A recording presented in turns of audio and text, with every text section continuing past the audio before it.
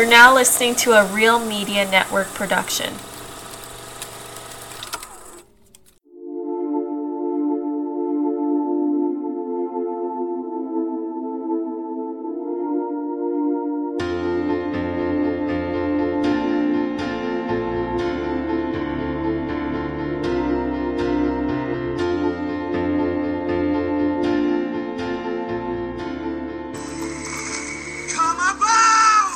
Ahoy, hoy. 3, 2, 1. Ahoy, hoy. And welcome back to Come About, a minute-by-minute rewatch podcast of Titanic. Here we are at minute 74.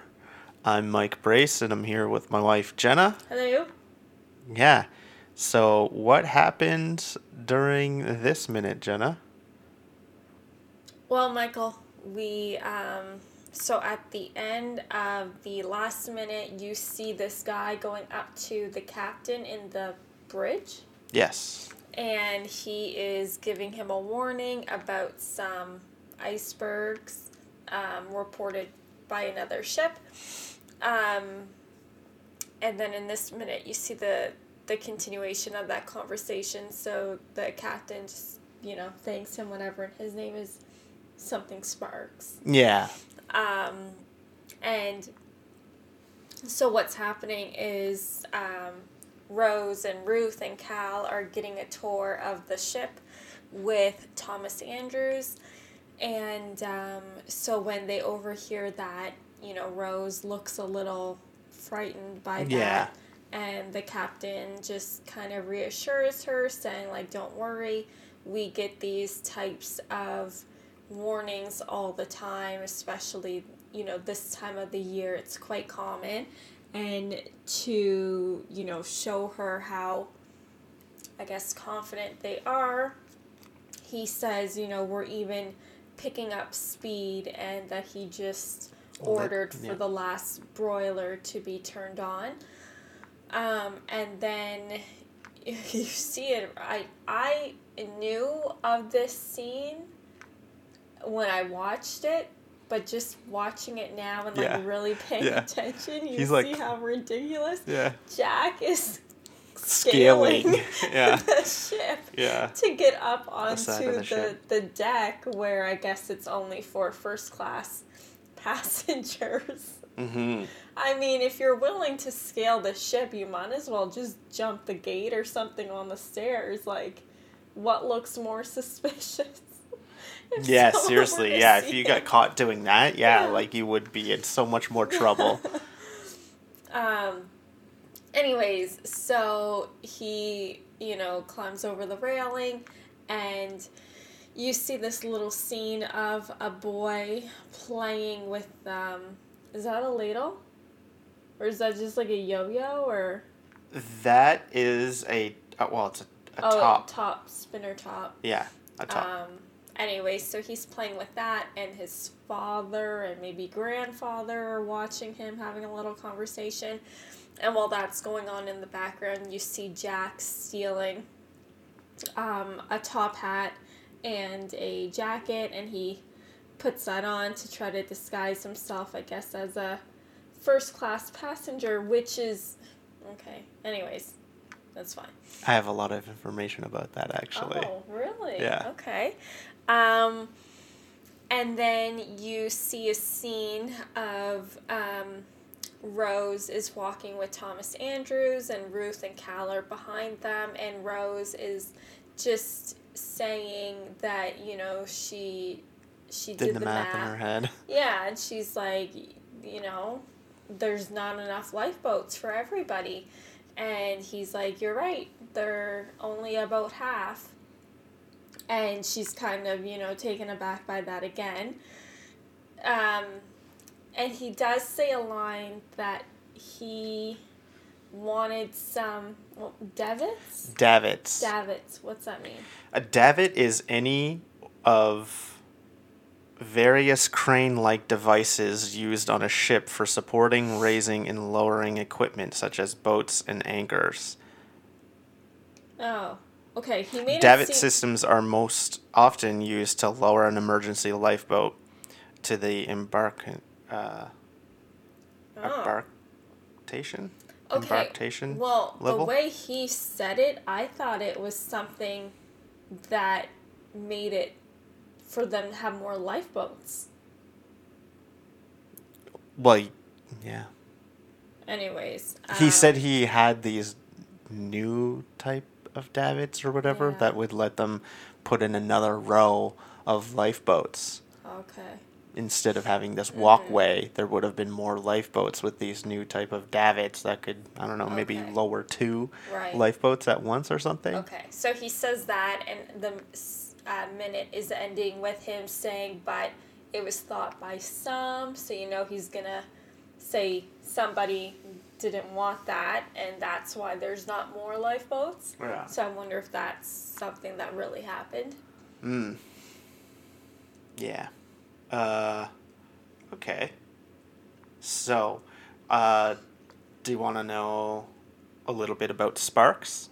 I want to know a lot about Sparks. I don't know if I have that much about Sparks. Okay, so anyway, he was real. Yes, well, what I wanted to do was search up, like, what crew member was named Sparks.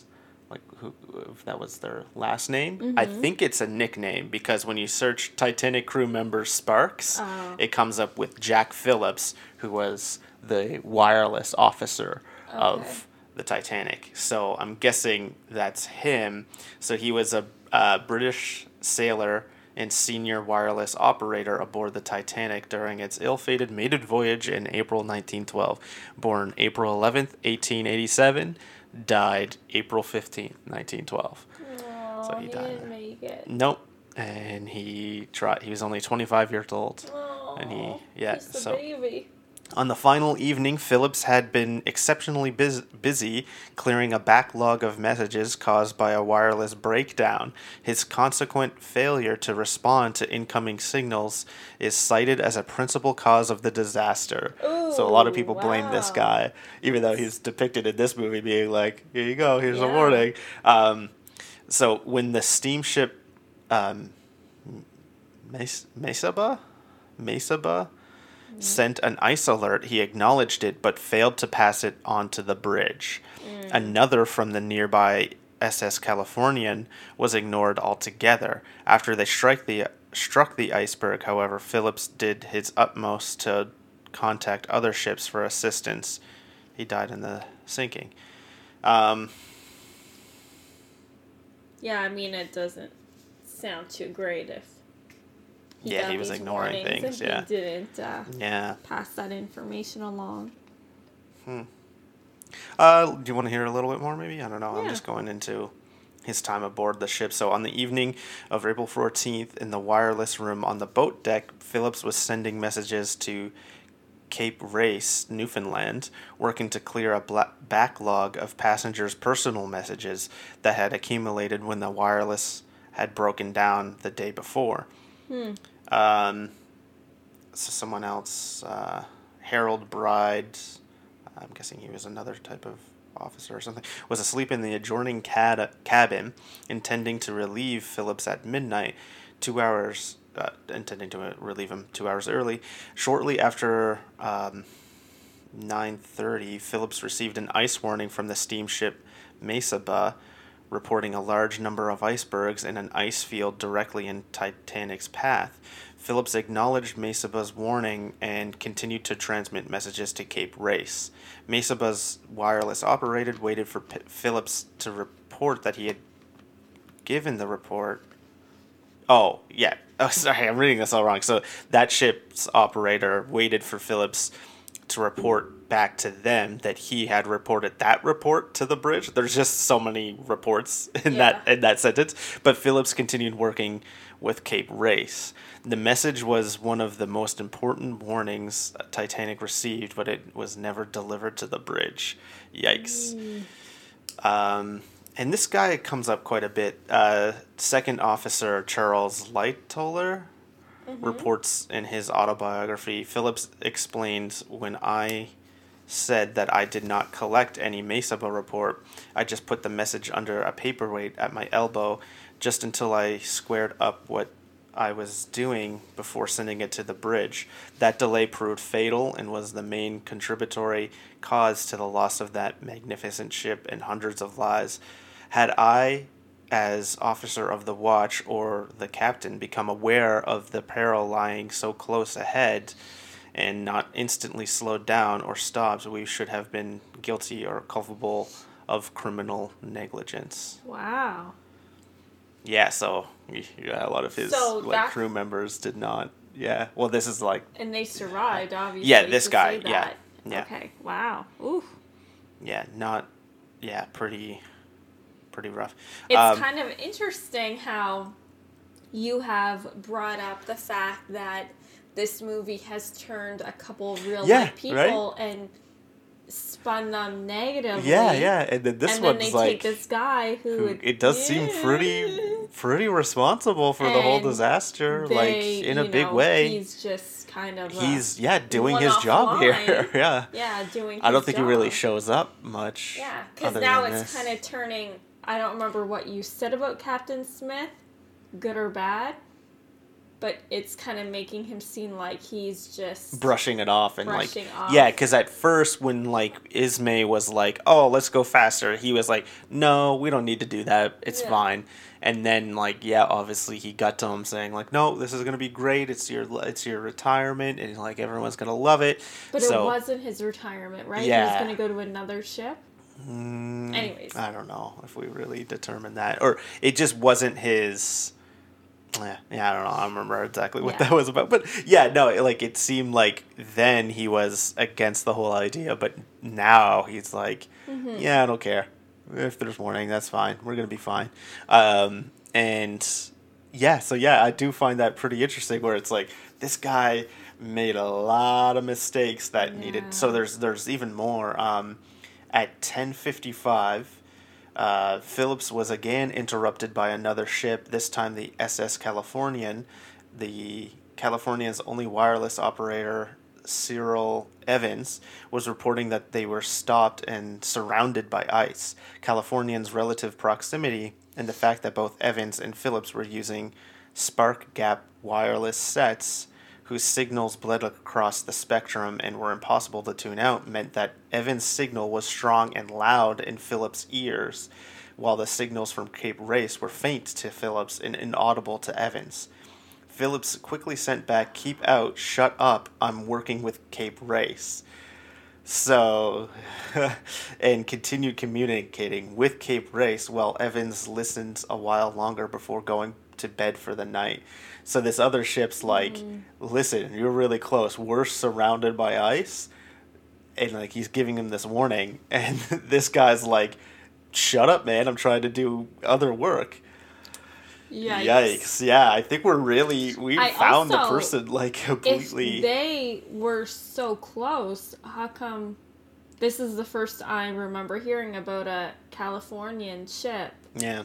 Why didn't they go... to that ship? They were just really I think they were... Yeah, they were... Yeah, I think they were... They just weren't moving, right? And the Carpathia was probably in a clear path or whatever, and and they weren't moving surrounded by ice. So it can be argued that this communication had important consequences. Firstly, Evans was giving a warning of ice, which, if heeded, could have prevented Titanic sinking. Secondly, the Californian was the closest ship to Titanic. As the radio had been switched off by Evans, Phillips had no way to communicating with the Californian should Titanic require immediate assistance, which she very soon did. However, others point out that several ice warnings had already been received and communicated to the captain, so he was aware that there was ice in the area and a lookout had been posted. Furthermore, Evans did not request that the message be delivered to the bridge, and the crew of the Californian did see the rockets from the Titanic at 12:45 and woke their captain, Stanley Lord, who chose to ignore the rockets and return to bed. Yikes. This is really nothing good is happening right now. No. Titanic struck an iceberg at 11:40 that night and began sinking. Bride, I don't know, it keeps talking about this other person. I'm not sure who this Bride person is. Bride had woken up and begun getting ready to relieve Phillips when Captain Edward Smith entered the wireless room and told Phillips to prepare to send out a distress signal. Shortly after midnight, Captain Smith came in again and told them to send out the call for assistance and gave them Titanic's estimated position. Phillips began sending out the distress signal code CQD, while Bride took messages to Captain Smith about which ships were coming to Titanic's assistance. At one point, Bride jokingly reminded Phillips that the new call was SOS and said, "Send that. SOS. It's the new call, and it may be your last chance to send it." Okay. I know in a previous episode I had mentioned this, and you looked it up, and you said, no, SOS had been used for X amount of years by that point. Yeah, but I guess just not... I don't know. Yeah. No, I remember we looked it up and it had been, like, in use for, like, I don't know, I think since, like, 1908 or something. I don't know. No, I know you said that. But, a myth developed after the disaster was this was the first time SOS was used, but had been used on other ships previously. Mm-hmm. Phillips was able to contact the RMS Carpathia, which headed for the scene. After taking a quick break, Phillips returned to the wireless room and reported to Bride the forward part of the ship was flooded. Okay, no. Kate, what does CQD mean? Oh, yeah. SOS is Save Our Souls. Or does it mean something else? CQD is one of the first distress signals adopted for radio use on January 7th, 1904. Oh, okay. I was wrong. About? SOS. It doesn't mean Save Our Souls. No? Well, I guess it can mean something else. What? Save our ship. Oh, okay, yeah. Mm-hmm. It doesn't, it just, land telegraphs had adopted the convention of using CQ to, which, from the French words security, to identify alerts or precautionary messages of interest to it's just all the stations on the telegraph line, and they added D to mean distress. So I guess it kind of means security alert or security distress. Okay. Weird. But then yeah, it was and then it switched over to SOS because this distress signal soon became known as... Okay, well, no, then they're talking about SOS. And it's just, yeah. Okay, well, there you go. Do you want to... I just quickly looked up CQD. Yeah. And yeah, it's just saying that it was a general call, indicating distress and requires immediate assistance. And this goes on to say, at the time of Titanic's sinking, the Marconi Wireless Company's CQD was still in common use, although it had officially been replaced by the well-known SOS. Okay. Which does not mean Save Our Souls. Okay, sorry. This Harold Bride that he was the junior wireless operator that I kind of keep coming across, I've been mentioning. Hold on. I just closed it. He was much older, which is kind of... Oh, wait. No, he survived. That's why he was older.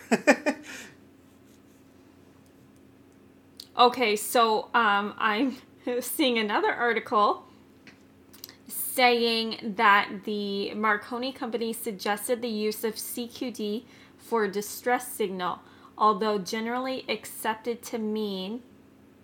okay, so I guess people thought it meant come quick danger. Oh. That is not the case. Oh. It is in general CQ followed by D, meaning distress, a strict interpretation would be all stations distressed. Yeah. Anyways. Wikipedia says it's CQ based on the pronunciation of secure by the French word sécurité. And so CQ, as if you're pronouncing out the word secure in French. And then they put D on the end to be. But come quick danger makes a lot of sense. But it's not that. Okay. Come quick danger. That's funny. Yeah.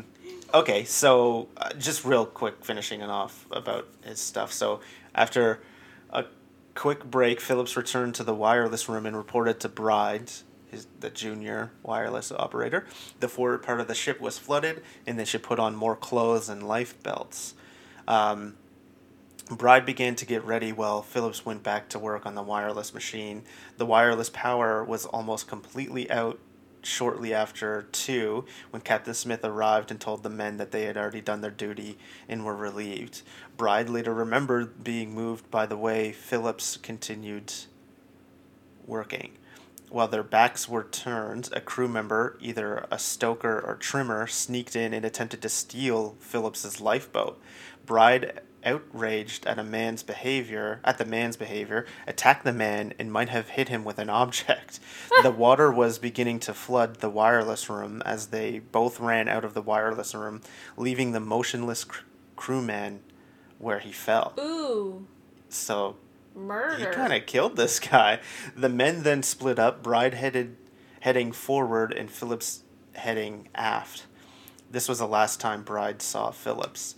So conflicting and contradictory information led to the popular belief that Phillips possibly managed to make it to the overturned lifeboat B, which was in charge of Second Officer Charles Lightoller, along with Harold Bride, but didn't last the night. In his New York Times interview, Bride said that a man from lifeboat B was dead, and that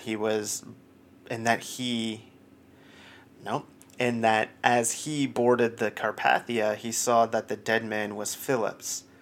However, Bride, when testifying in the Senate inquiry, changed his story, saying that he had only been told that Phillips died on Collapsible B, and was later buried at sea from Carpathia, and had not witnessed this for himself.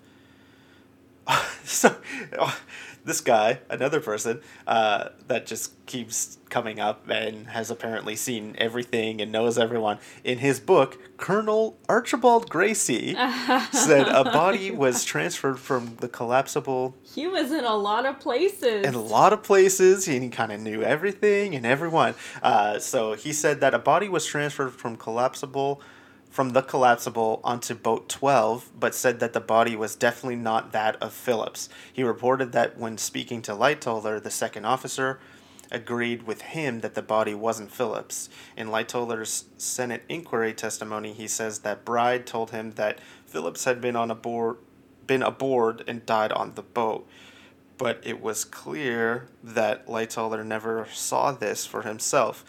And then, okay, so this just goes on. I don't know. He just seems to have, like, his memory and recollection is too sharp for somebody who's going through, like, a huge tragic event. Like, he died in December of that year, right. And people said that it was, like, from complications and, like, things, so... I don't know. I don't think a normal person going through, like, a traumatic event like that is going to be able to recall such specific... He was very observational. Yeah. If what he I guess, says like, he's is like true. A colonel. Like, I don't know. Yeah, he's obviously military he's and, like, very... okay, like, fine. Focused on things. I don't know. I don't remember if he's a good or bad. No, I think he's a good person. Well, then I'll believe him. Like, he, I don't know. He was the one that, like, suggested to Cal that they do something more than the $20 or something like that, which is like in the movie. yeah, in the movie. Yes. I'm like, Cal. Yeah. Oh, yeah. This fictional event that occurred. So anyway, maybe I do have more about this, but we could probably, I think... Yeah, because this scene's gonna last another minute. But I have a lot about the jacket and hat that he took. Okay. I mean, we do see it again. Yeah, so. yeah. Okay. I think we must see more, but I think that'll about do us, right, for now? Let's go to bed. Thanks for listening. Bye. See you in a minute.